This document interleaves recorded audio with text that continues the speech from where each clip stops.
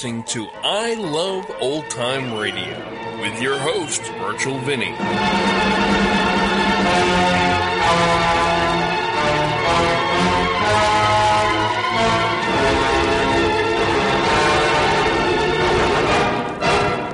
Welcome to this special live broadcast of I Love Old Time Radio. Hello, Old Time Radio fans. I'm your host, Virtual Vinny. 80 years ago on this date, a 1-hour program was broadcasted from the Columbia Broadcasting Building at 485 Madison Avenue in New York. At 8 p.m., the theme music for the Mercury Theater on the Air played, which would lead to a presentation of radio marvel, history, and outrage. Tonight, we are bringing back that classic without, hopefully, the outrage.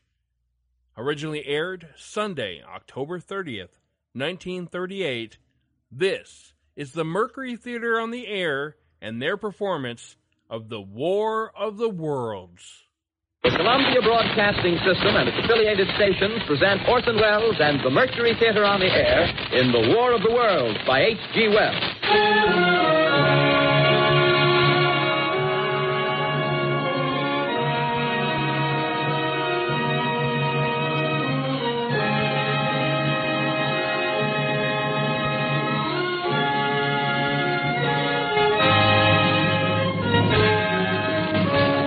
Ladies and gentlemen, the director of the Mercury Theater and star of these broadcasts, Orson Welles. We know now that in the early years of the 20th century, this world was being watched closely by intelligences greater than man's, and yet as mortal as his own.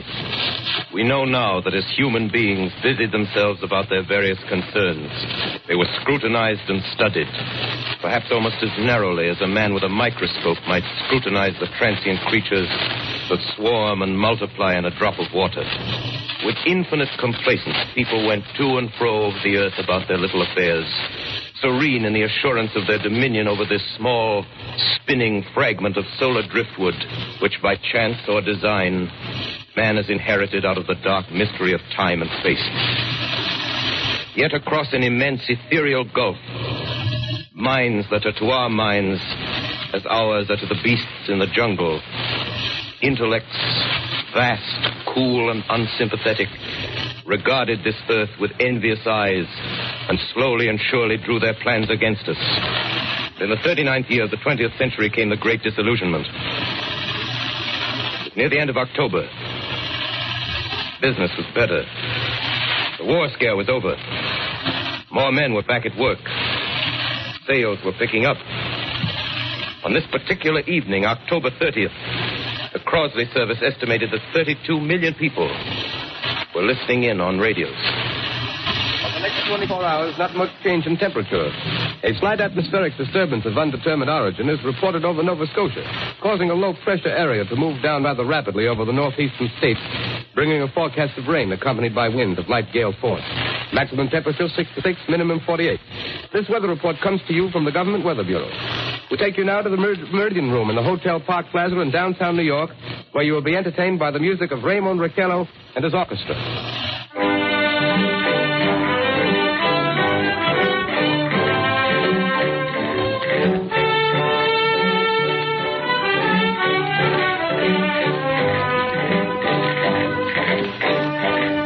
Ladies and gentlemen, from the Meridian Room in the Park Plaza Hotel in New York City, we bring you the music of Raymond Raquello and his orchestra. With a touch of the Spanish, Raymond Raquello leads off with La Comparsita.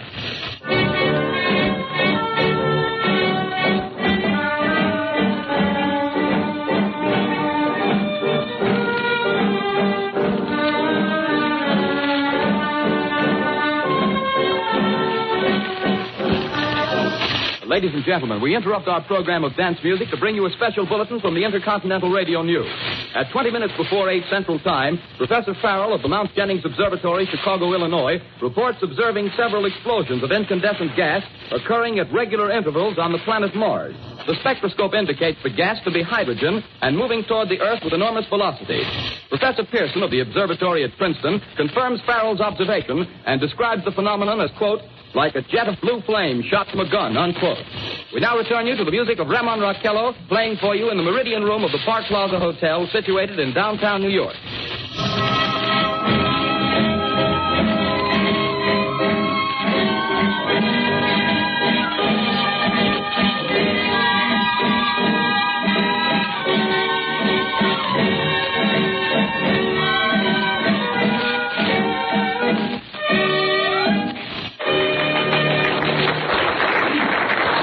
now, a tune that never loses favor. The ever-popular Stardust. Raymond Raquello and his orchestra.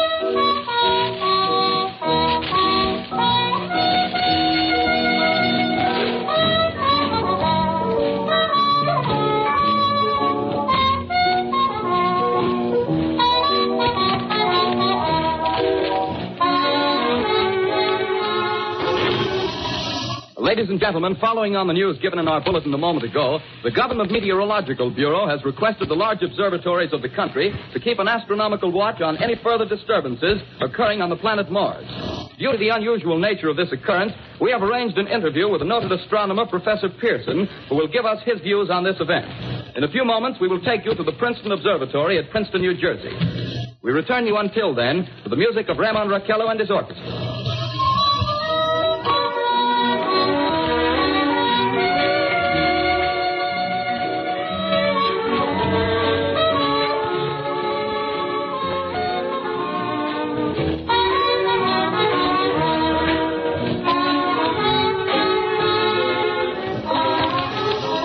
We are ready now to take you to the Princeton Observatory at Princeton, where Carl Phillips, our commentator, will interview Professor Richard Pearson, famous astronomer. We take you now to Princeton, New Jersey. Carl Phillips speaking to you from the observatory at Princeton. I'm standing in a large semicircular room, pitch black except for an oblong split in the ceiling.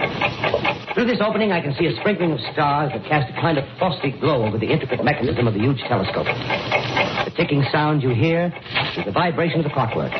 Professor Pearson stands directly above me on a small platform, peering through the giant lens. I'll ask you to be patient, ladies and gentlemen, during any delay that may arise during our interview. Besides the ceaseless watch of the heavens, Professor Pearson may be interrupted by telephone or other communications.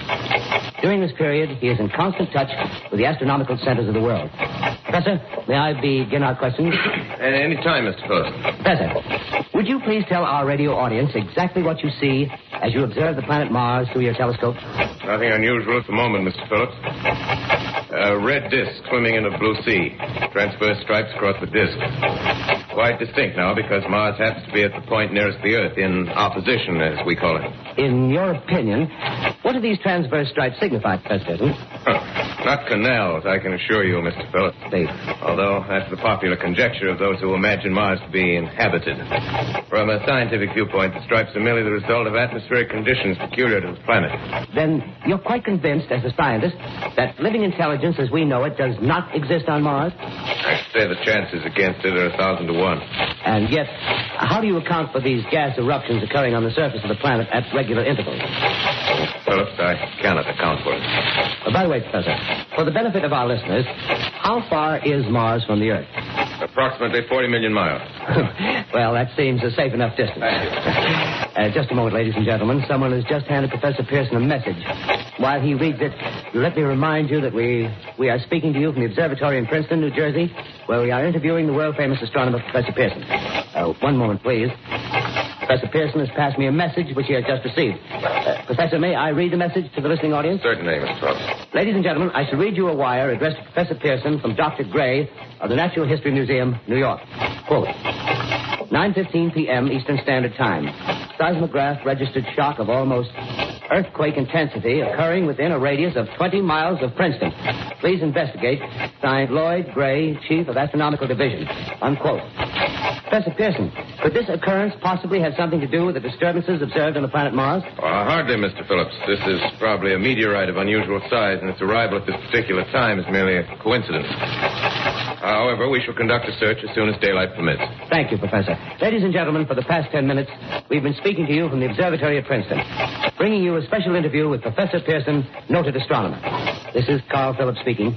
We are returning you now to our New York studio.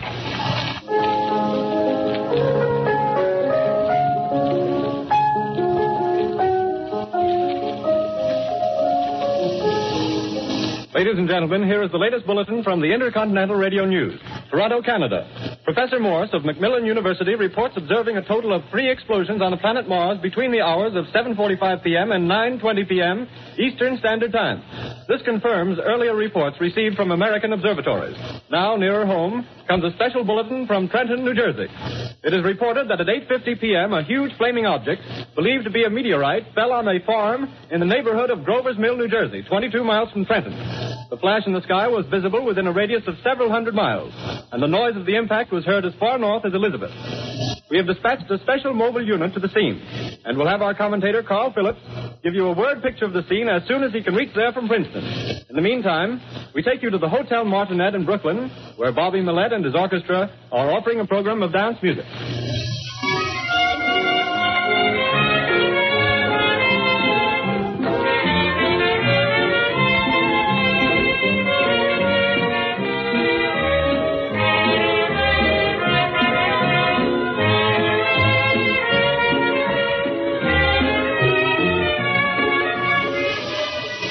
We take you now to Grover's Mill, New Jersey.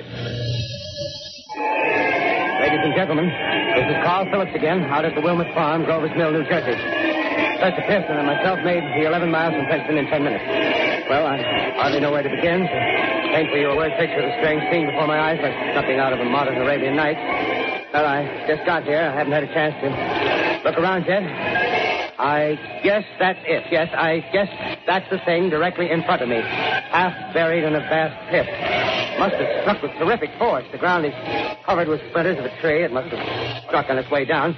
But I can see the object itself doesn't look very much like a meteor. At least not the meteors I've seen. It looks more like a huge cylinder. Has a diameter of, what would you say, Professor Pearson? What's that? What would you say, what's the diameter of this? About 30 yards. About 30 yards. The metal on the sheath is, well, I've never seen anything like it. The color is sort of yellowish white. The curious spectators now are pressing close to the object in spite of the efforts of the police to keep them back. Getting in front of my line. Would you mind standing one side, please? While the police are pushing the crowd back. Here's Mr. Wilmot, owner of the farm here. He may have some interesting facts to add. Mr. Wilmot, would you please tell the radio audience as much as you remember of this rather unusual visitor that dropped in your backyard?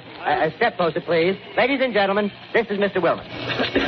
Well, I was listening to the radio. Closer and louder, please. Pardon me? Louder, please, closer. Yes. I was listening to the radio and kind of drowsy. That professor fellow was talking about Mars, so I was half dozing and half... Yes, Mr. Wilmot, and then what happened? Well, as I was saying, I was listening to the radio, kind of halfway. Yes, Mr. Wilmot, and then you saw something. Well, not first off. I heard something. And what did you hear? A hissing sound like this. Kind of like a 4th of July rocket. Yes, then what? I turned my head out the window and would have sworn I was asleep and dreaming. Yes? I seen a kind of greenish streak and then zingo. Something smacked the ground. It knocked me clear out of my chair. Well, were you frightened, Mr. Wilmot? Well, I ain't quite sure. I reckon I was kind of riled. Well, thank you, Mr. Wilmot. Thank you very much. You want me to tell No, that's quite all right. That's plenty. Ladies and gentlemen, you've just heard Mr. Wilmot, owner of the farm where this thing has fallen. I wish I could convey the atmosphere, the background of this fantastic scene. Hundreds of cars are parked in a field in back of us, and the police are trying to rope off the roadway leading into the farm, but it's no use. They're breaking right through. The car's headlights throw an enormous spotlight on the pit where the object's half buried. Now, some of the more daring souls now are venturing near the edge. The silhouettes stand out against the metal sheen. One man wants to touch the thing. He's having an argument with the policeman. Now, the policeman wins. Now, ladies and gentlemen, there's something I haven't mentioned in all this excitement, but it's becoming more distinct. Perhaps you've caught it already on your radio. Listen, please. Do you hear it? It's a curious humming sound that seems to come from inside the object. I'll move the microphone nearer. Here. Now, we're not more than 25 feet away. Can you hear it now? Professor Pearson? Yes, Professor. Can you tell us the meaning of that scraping noise inside the thing? Possibly the unequal cooling of its surface. I say, do you still think it's a meteor, Professor? I don't know what to think. The metal casing is definitely extraterrestrial. Not found on this Earth. Friction with the Earth's atmosphere usually tears holes in a meteorite. This thing is smooth, and you can see its cylindrical Just a minute. shape. Something's happening. Ladies and gentlemen, this is terrific. This end of the thing is beginning to flake off. The top is beginning to rotate like a screw, and the thing must be hollow. He's moving. Keep those men back. Keep those idiots back. Ladies, Off. The top's loose. Go down. Stand back. ladies and gentlemen, this is the most terrifying thing I've ever witnessed. Wait a minute. Something I can see coming out of that black hole, two luminous discs. The eyes, it might be a face, Might be almost it. Good heavens, something wriggling out of the shadow like a gray snake. Now it's another one, and another one, and another one.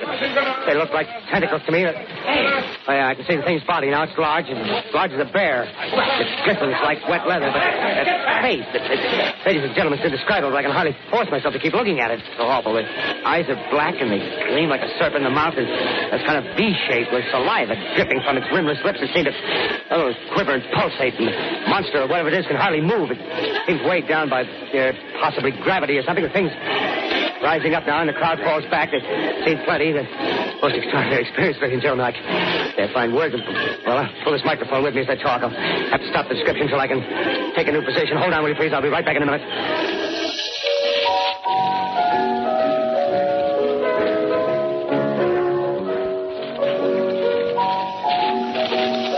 We are bringing you an eyewitness account of what's happening on the Wilmuth Farm, Grover's Mill, New Jersey.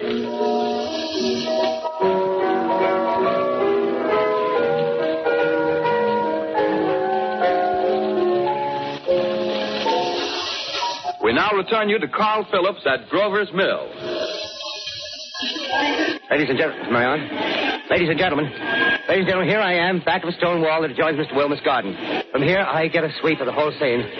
I'll give you every detail as long as I can talk and as long as I can see. More state police have arrived. They're drawing up a cordon in front of the pit. About 30 of them.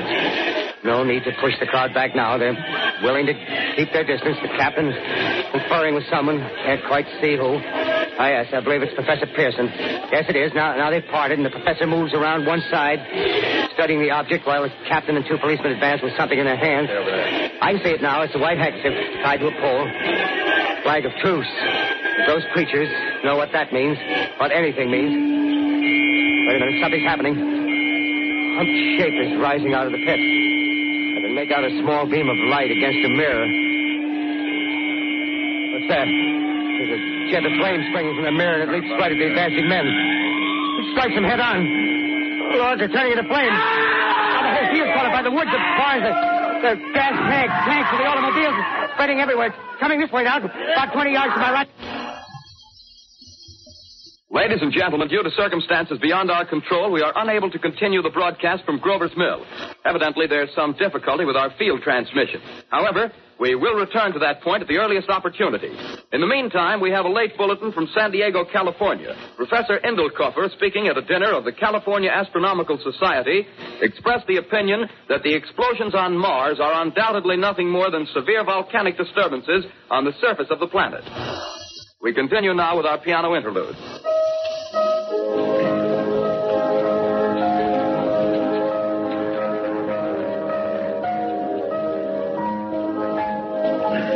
Ladies and gentlemen, I've just been handed a message that came in from Grover's Mill by telephone.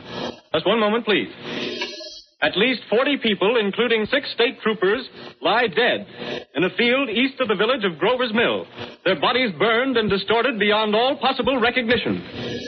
The next voice you hear will be that of Brigadier General Montgomery Smith, commander of the state militia at Trenton, New Jersey. I have been requested by the governor of New Jersey to place the counties of Mercer and Middlesex as far west as Princeton and east to Jamesburg under martial law. No one will be permitted to enter this area except by special pass issued by state or military authorities. 4 companies of state militia are proceeding from Trenton to Grover's Mill and will aid in the evacuation of homes within the range of military operations. Thank you. You have just been listening to General Montgomery Smith, commanding the state militia at Trenton. In the meantime, further details of the catastrophe at Grover's Mill are coming in. The strange creatures, after unleashing their deadly assault, crawled back in their pit and made no attempt to prevent the efforts of the firemen to recover the bodies and extinguish the fire.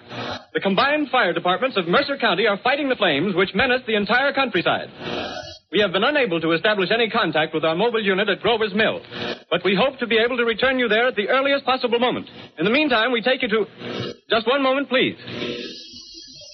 Ladies and gentlemen, I have just been informed that we have finally established communication with an eyewitness of the tragedy.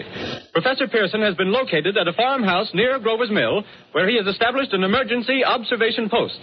As a scientist, he will give you his explanation of the calamity. The next voice you hear will be that of Professor Pearson, brought to you by direct wire. Professor Pearson.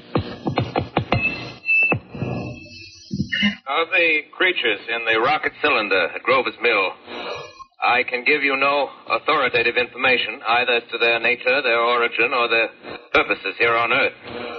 Of their destructive instrument, I might venture some conjectural explanation. For want of a better term, I shall refer to the mysterious weapon as a heat ray. It's all too evident that these creatures have scientific knowledge far in advance of our own. It's my guess that in some way they are able to generate an intense heat in a chamber of practically absolute non-conductivity. This intense heat they project in a parallel beam against any object they choose by means of a polished parabolic mirror of unknown composition, much as the mirror of a lighthouse projects a beam of light. That is my conjecture of the origin of the heat ray. Thank you, Professor Pearson. Ladies and gentlemen, here is a bulletin from Trenton. It is a brief statement informing us that the charred body of Carl Phillips has been identified in a Trenton hospital. Now, here's another bulletin from Washington, D.C. The Office of the Director of the National Red Cross reports 10 units of Red Cross emergency workers have been assigned to the headquarters of the state militia, stationed outside of Grover's Mill, New Jersey. Here's a bulletin from State Police, Princeton Junction. The fires at Grover's Mill and vicinity are now under control. Scouts report all quiet in the pit, and there is no sign of life appearing from the mouth of the cylinder.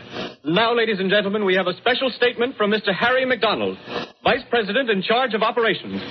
We have received a request from the State Militia of Trenton to place at their disposal our entire broadcasting facilities. In view of the gravity of the situation, and believing that radio has a responsibility to serve in the public interest at all times, we are turning over our facilities to the State Militia at Trenton. We take you now to the field headquarters of the State Militia near Grover's Mill, New Jersey. This is Captain Lansing of the Signal Corps, attached to the State Militia, now engaged in military operations in the vicinity of Grover's Mill. Situation arising from the reported presence of certain individuals of unidentified nature is now under complete control. The cylindrical object, which lies in a pit directly below our position, surrounded on all sides by 8 battalions of infantry, without heavy field pieces, but adequately armed with rifles and machine guns. All cause for alarm, if such cause ever existed, is now entirely unjustified. Things, whatever they are, do not even venture to poke their heads above the pit. I can see their hiding place plainly in the glare of the searchlights here. With all their reported resources, these creatures can scarcely stand up against heavy machine gun fire. Anyway, it's an interesting outing for the troops. I can make out their khaki uniforms crossing back and forth in front of the lights. Looks almost like a real war. There appears to be some slight smoke in the woods bordering the Millstone River. Probably fire started by campers. Well, we ought to see some action soon. One of the companies is deploying on the left flank. A quick thrust and it'll all be over. Oh, wait a minute. I see something on top of the cylinder. No, it's nothing but a shadow. Now the troops are on the edge of the Wilmot Farm. 7,000 armed men closing in on an old metal tube. A tub, rather. Well, wait, that wasn't a shadow. It's something moving. Solid metal, kind of a shield-like affair rising up out of the cylinder. It's going higher and higher. But it's standing on legs, actually rearing up on a sort of metal framework. Now it's reaching above the trees and the searchlights are on it. Hold on. Ladies and gentlemen, I have a grave announcement to make. Incredible as it may seem, both the observations of science and the evidence of our eyes lead to the inescapable assumption that those strange beings who landed in the Jersey farmlands tonight are the vanguard of an invading army from the planet Mars. The battle which took place tonight at Grover Mills has ended in one of the most startling defeats ever suffered by an army in modern times. 7,000 men armed with rifles and machine guns pitted against a single fighting machine of the invaders from Mars. 120 known survivors. The rest strewn over the battle area from Grover's Mill to Plainsboro, crushed and trampled to death under the metal feet of the monster, or burned to cinders by its heat ray. The monster is now in control of the middle section of New Jersey and has effectively cut the state through its center. Communication lines are down from Pennsylvania to the Atlantic Ocean. Railroad tracks are torn and service from New York to Philadelphia discontinued, except routing some of the trains through Allerton and Phoenixville. Highways to the north, south, and west are clogged with frantic human traffic. Police and army reserves are unable to control the mad flight. By morning, the fugitives will have swelled Philadelphia, Camden, and Trenton. It is estimated to twice their normal population. Martial law prevails throughout New Jersey and eastern Pennsylvania. At this time, we take you to Washington for a special broadcast on the national emergency. The Secretary of the Interior.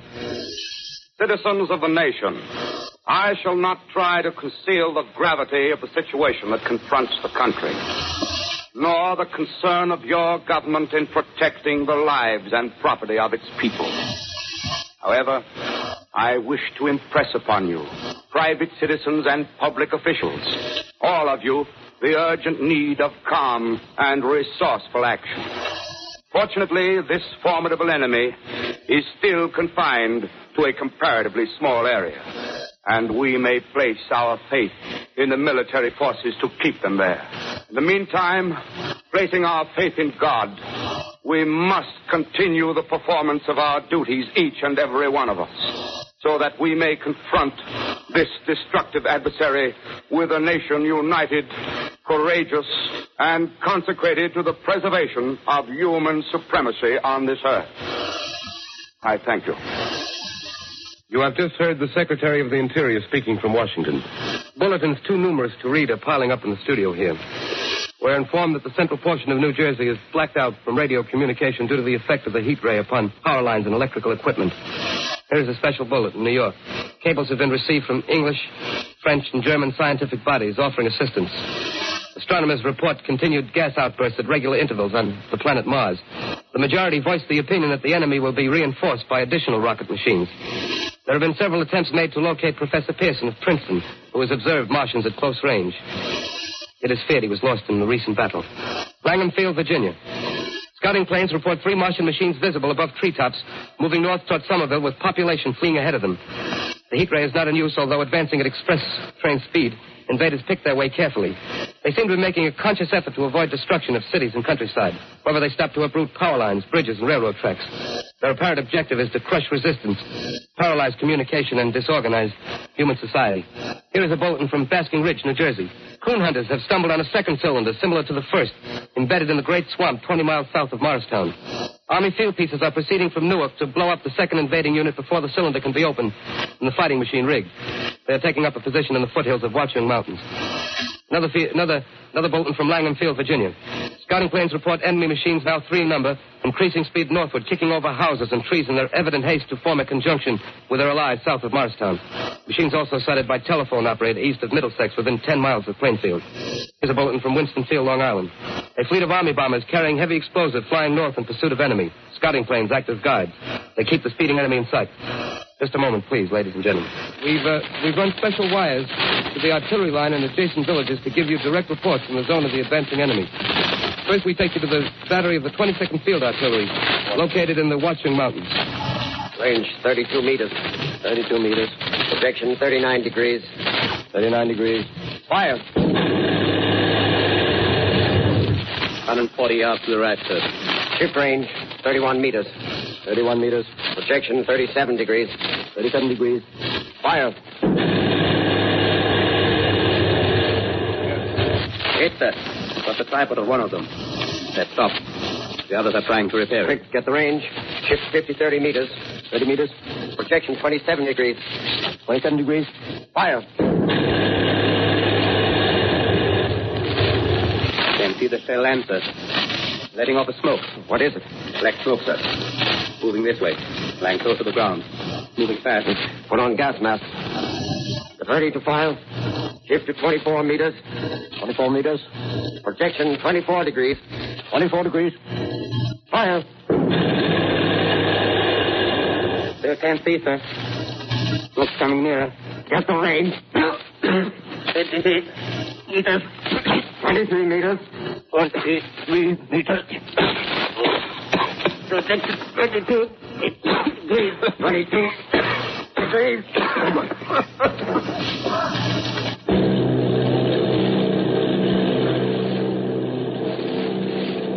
Army bombing plane B-843 off Bayonne, New Jersey. Lieutenant Boat, commanding 8 bombers, reporting to Commander Fairfax, Langham Field. This is Boat reporting to Commander Fairfax, Langham Field. Enemy tripod machines now in sight. Reinforced by 3 machines from the Morristown cylinder. 6 altogether. 1 machine partially crippled. Believed hit by shell from Army gun in Watchung Mountains. Guns now appear silent. A heavy black fog hanging close to the earth of extreme density, nature unknown. No sign of heat ray. Enemy now turns east, crossing Passaic River into the Jersey marshes. Another straddles the Pulaski Skyway. Evident objective is New York City. They're pushing down a high-tension power station. The machines are close together now, and we're ready to attack. Planes circling, ready to strike. 1,000 yards, and we'll be over the first. 800 yards. 600.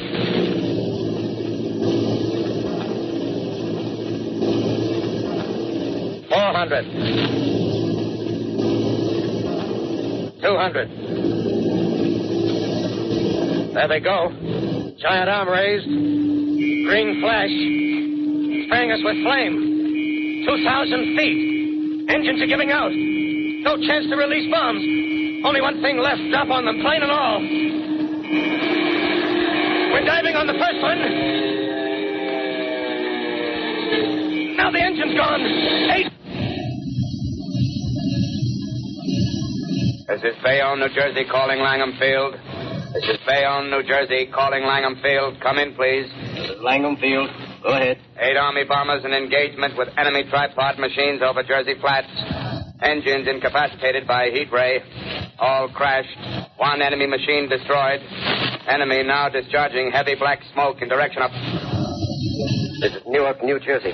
This is Newark, New Jersey. Warning. Poisonous black smoke pouring in from Jersey marshes. Reaches South Street. Gas masks useless. Urge population to move into open spaces. Automobiles use routes 7, 23, 24. Avoid congested areas. Smoke now spreading over Raymond Boulevard. 2X2L calling CQ. 2X2L calling CQ. 2X2L calling 8X3R. Come in, please. This is 8X3R coming back at 2X2L. How's reception? How's reception? K, please. Where are you, 8X3R? What's the matter? Where are you?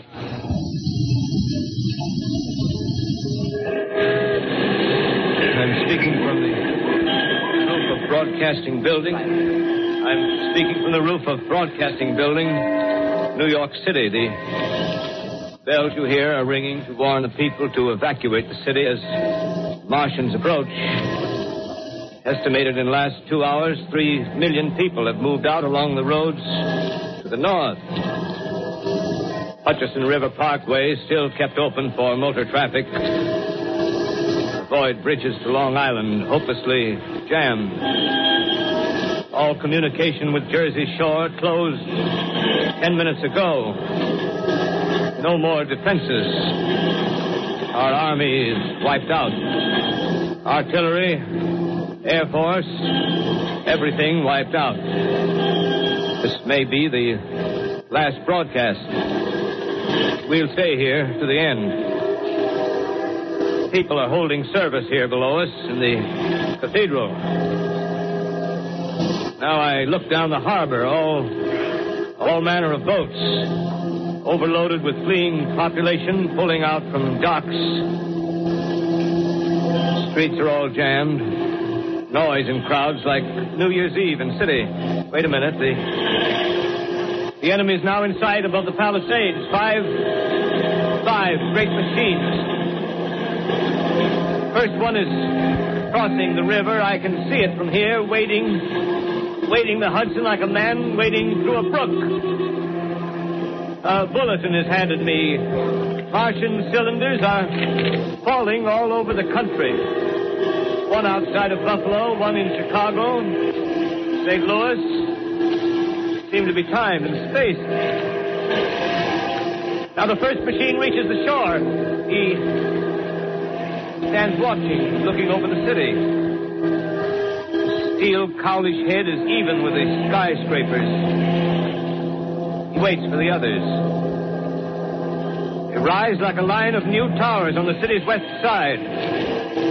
Now they're lifting their metal hands. This is the end now. Smoke comes out, black smoke drifting over the city. People in the streets see it now. They're running toward the East River, thousands of them, dropping in like rats. Now the smoke's spreading faster. It's reached Times Square. People are trying to run away from it, but it's no use. They're falling like flies. Now the smoke's crossing 6th Avenue. 5th Avenue. 100 yards away. It's 50 feet.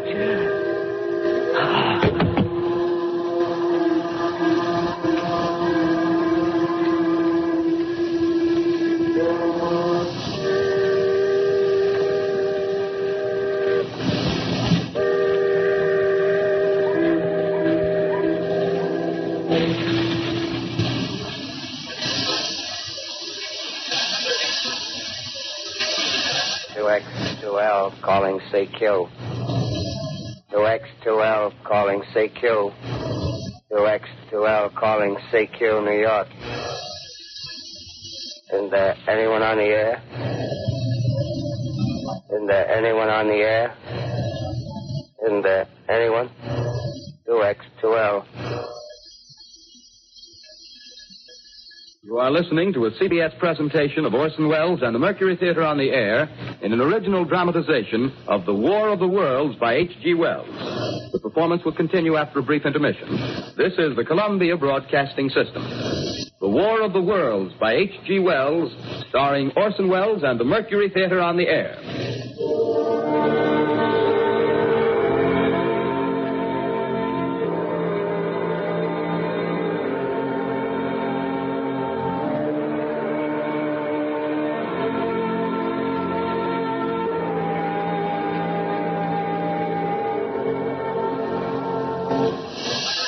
As I set down these notes on paper, I'm obsessed by the thought that I may be the last living man on Earth.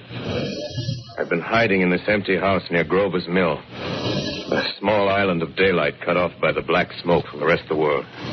All that happened before the arrival of these monstrous creatures in the world now seems part of another life. A life that has no continuity with the present. Furtive existence of the lonely derelict who pencils these words on the back of some astronomical notes bearing the signature of Richard Pearson. I look down at my blackened hands and I try to connect them with a professor who lives at Princeton and who on the night of October 20th glimpsed through his telescope an orange splash of light on a distant planet.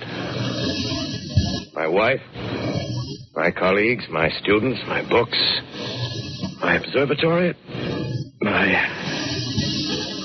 my world. Where are they? Did they ever exist? Am I Richard Pearson? What day is it? Do days exist without calendars? Does time pass when there are no human hands left to wind the clocks? In writing down my daily life, I tell myself I shall preserve human history between the dark covers of this little book that was meant to record the movements of the stars. But to write, I must live, and to live, I must eat. Find moldy bread in the kitchen and an orange not too spoiled to swallow. Keep watch at the window. Time to time, I catch sight of a Martian above the black smoke. The smoke still holds the house in its black coil, but at length there's a hissing sound, and suddenly I see a Martian mounted on his machine, spraying the air with a jet of steam as if to dissipate the smoke. I watch in a corner as his huge metal legs nearly brush against the house. Exhausted by terror, I fall asleep. Morning. Sun streams in the window. A black cloud of gas is lifted, and the scorched meadows to the north look as though a black snowstorm had passed over them. I venture from the house. I make my way to a road, no traffic. Here and there, a wrecked car, baggage overturned, a blackened skeleton. Push on north. For some reason, I feel safer trailing these monsters than running away from them. And I keep a careful watch. I've seen the Martians feed. Should one of their machines appear over the top of trees, I'm ready to fling myself flat on the earth. Come to a chestnut tree. October. Chestnuts are ripe. Fill my pockets. I must keep alive. 2 days I wander in a vague northerly direction through a desolate world. Finally, I notice a living creature. A small red squirrel in a beech tree. I stare at him and wonder. He stares back at me. I believe at that moment the animal and I shared the same emotion. The joy of finding another living being.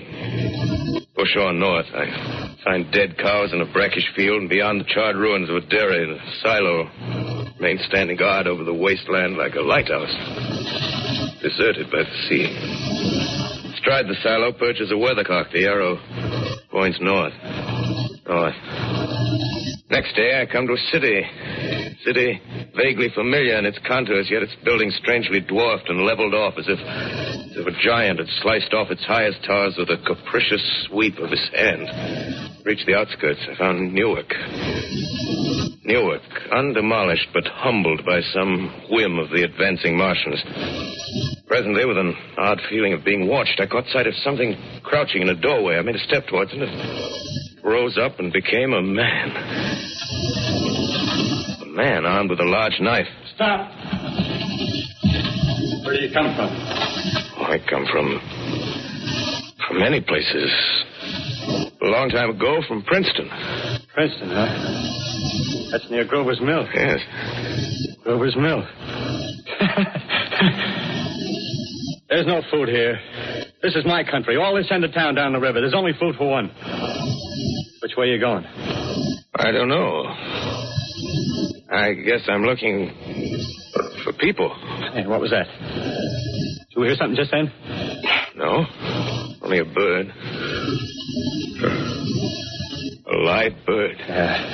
You get to know that birds have shadows these days. Hey, we're in the open here. Let's crawl in this doorway here and talk. Have you seen any Martians? No. They're going over to New York. Night, the sky's alive with their lights, just as if people were still living in it. By daylight, you can't see them. 5 days ago, a couple of them carried something big across the flats from the airport. I think they're learning how to fly. Fly? Yeah, fly. Well, it's all over with humanity. Stranger, there's still you and I. 2 of us left. Yeah. They got themselves in solid. They wrecked the greatest country in the world. Those green stars, they're probably falling somewhere every night. They've only lost one machine. There isn't anything to do. We're done. We're licked. Where were you? You're in a uniform. Yeah, what's left of it. I was in the militia. National Guard. That's good. There wasn't any war. Any more than there's war between men and ants. Yes, but we're eatable ants. I found that out. What'll they do to us? I felt it all out. Right now, we're caught as we're wanted. The Martian only has to go a few miles to get a crowd on the run. But they won't keep on doing that. They'll begin catching us systematic, like keeping the best and storing us in cages and things. They haven't begun on us yet. Not begun? Not begun. All that's happened so far is because we don't have sense enough to keep quiet. Bothering them with guns and such stuff and losing our heads and rushing off in crowds. Now, instead of our rushing around blind, we got to fix ourselves up according to the way things are now. Cities, nations, civilization, progress. Yes, but if that's so, what is there to live for? Well, there won't be any more concerts for 1,000,000 years or so and no nice little dinners at restaurants.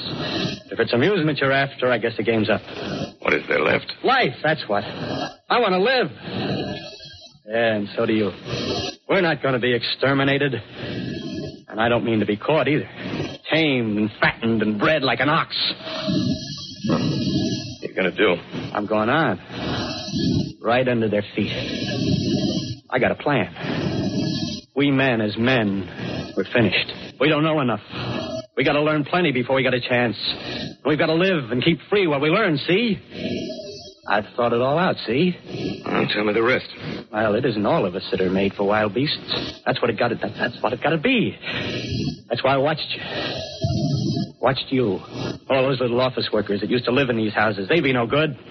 They haven't any stuff in them. They used to run off to work. I've seen hundreds of them running to catch their commuter's train in the morning, afraid they'd get canned if they didn't. Running back at night, afraid they wouldn't be in time for dinner. Lives insured and a little invested in case of accidents. Yeah, and on Sundays, worried about the hereafter. Well, the Martians, they'll be a godsend for those guys. Nice, roomy cages, good food, careful breeding, no worries. Yeah, after a week or so of chasing around the fields on empty stomachs, they'll come and be glad to be caught. You've thought it all out, haven't you? Sure, you bet I have. That isn't all. These Martians are going to make pets of some of them. Train them to do tricks. Who knows, get sentimental over the pet boy who grew up and had to be killed. Yeah, and some maybe, they'll train to hunt us. Oh, no, it's impossible. Human. Yes, they will. There's men who do it gladly. One of them ever comes after me, by...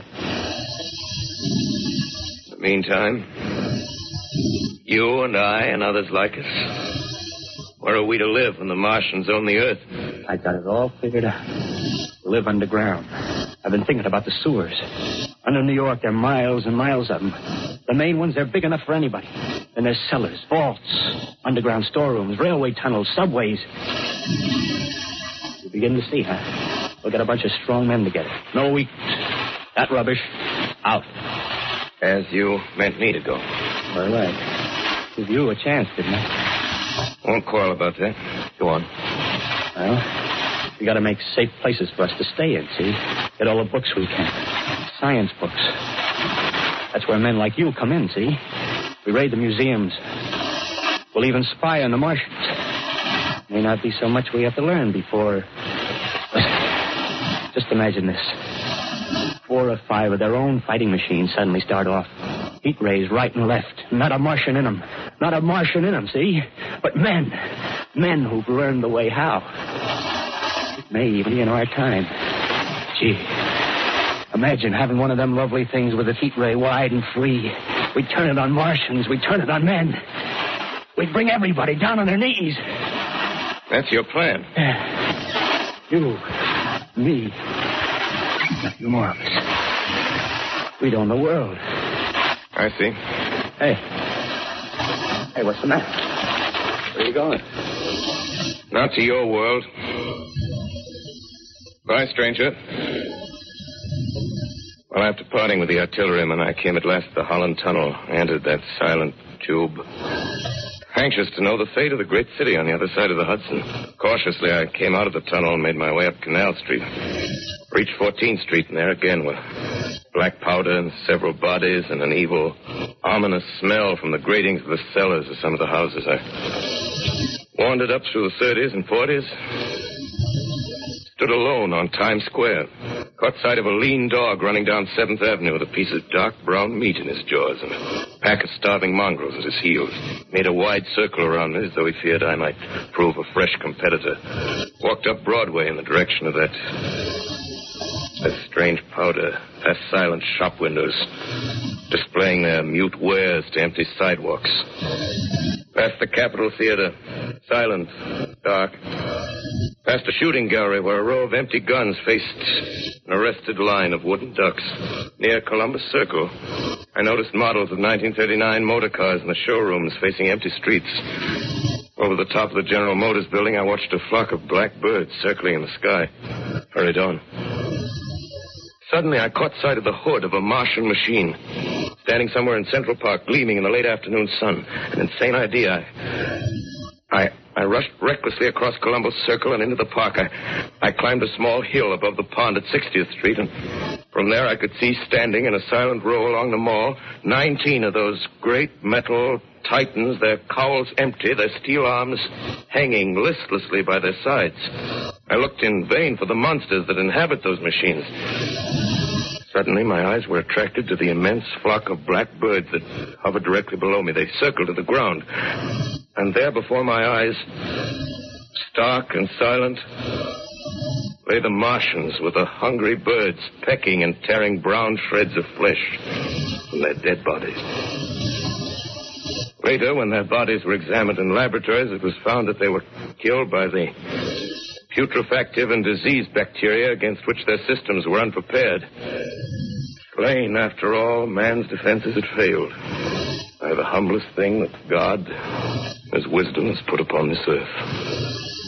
Before the cylinder fell, there was a general persuasion that through all the deep of space, no life existed beyond the petty surface of our minute sphere. Now we see further. Dim and wonderful is the vision I've conjured up in my mind of life spreading slowly from this little seedbed of the solar system throughout the inanimate vastnesses of sidereal space. But a remote dream, maybe that the destruction of the Martians is only a reprieve to them and not to us. As the future ordained, perhaps. Strange it now seems to sit in my peaceful study at Princeton, writing down this last chapter of the record, begun at a deserted farm in Grover's Mill. Strange to watch children playing in the streets. Strange to see young people strolling on the green where the new spring grass heals the last black scars of a bruised earth. Strange to watch the sightseers enter the museum where the disassembled parts of a Martian machine are kept on public view. Strange when I recall the time when I first saw it. Bright and clean-cut, hard and silent under the dawn of that last great day.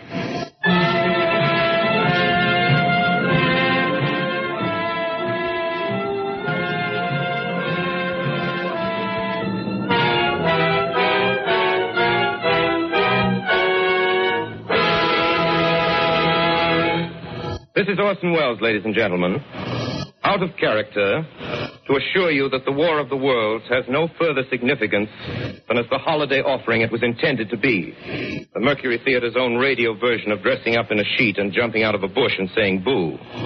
Starting now, we couldn't soap all your windows and steal all your garden gates by tomorrow night, so we did the best next thing. We annihilated the world before your very ears and utterly destroyed the CBS. You will be relieved, I hope, to learn that we didn't mean it and that both institutions are still open for business. So goodbye, everybody, and remember, please, for the next day or so, the terrible lesson you learned tonight. That grinning, glowing, globular invader of your living room is an inhabitant of the pumpkin patch, and if your doorbell rings and nobody's there, that was no Martian. It's Halloween.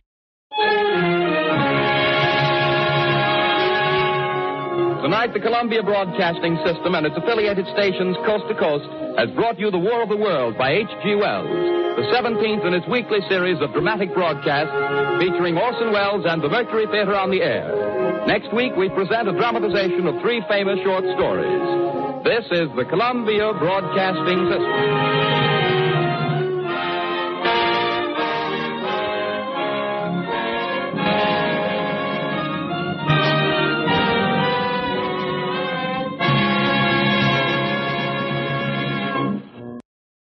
Welcome back. Would you have been fooled into thinking this was a real invasion? Well, the reason some people did is they didn't hear the beginning of the show, which that and the end of the show was the only time it was mentioned that it was fictitious. The show was unsponsored, so there was no need of commercial breaks, so there was never a repeat that this was a work of fiction until the very end.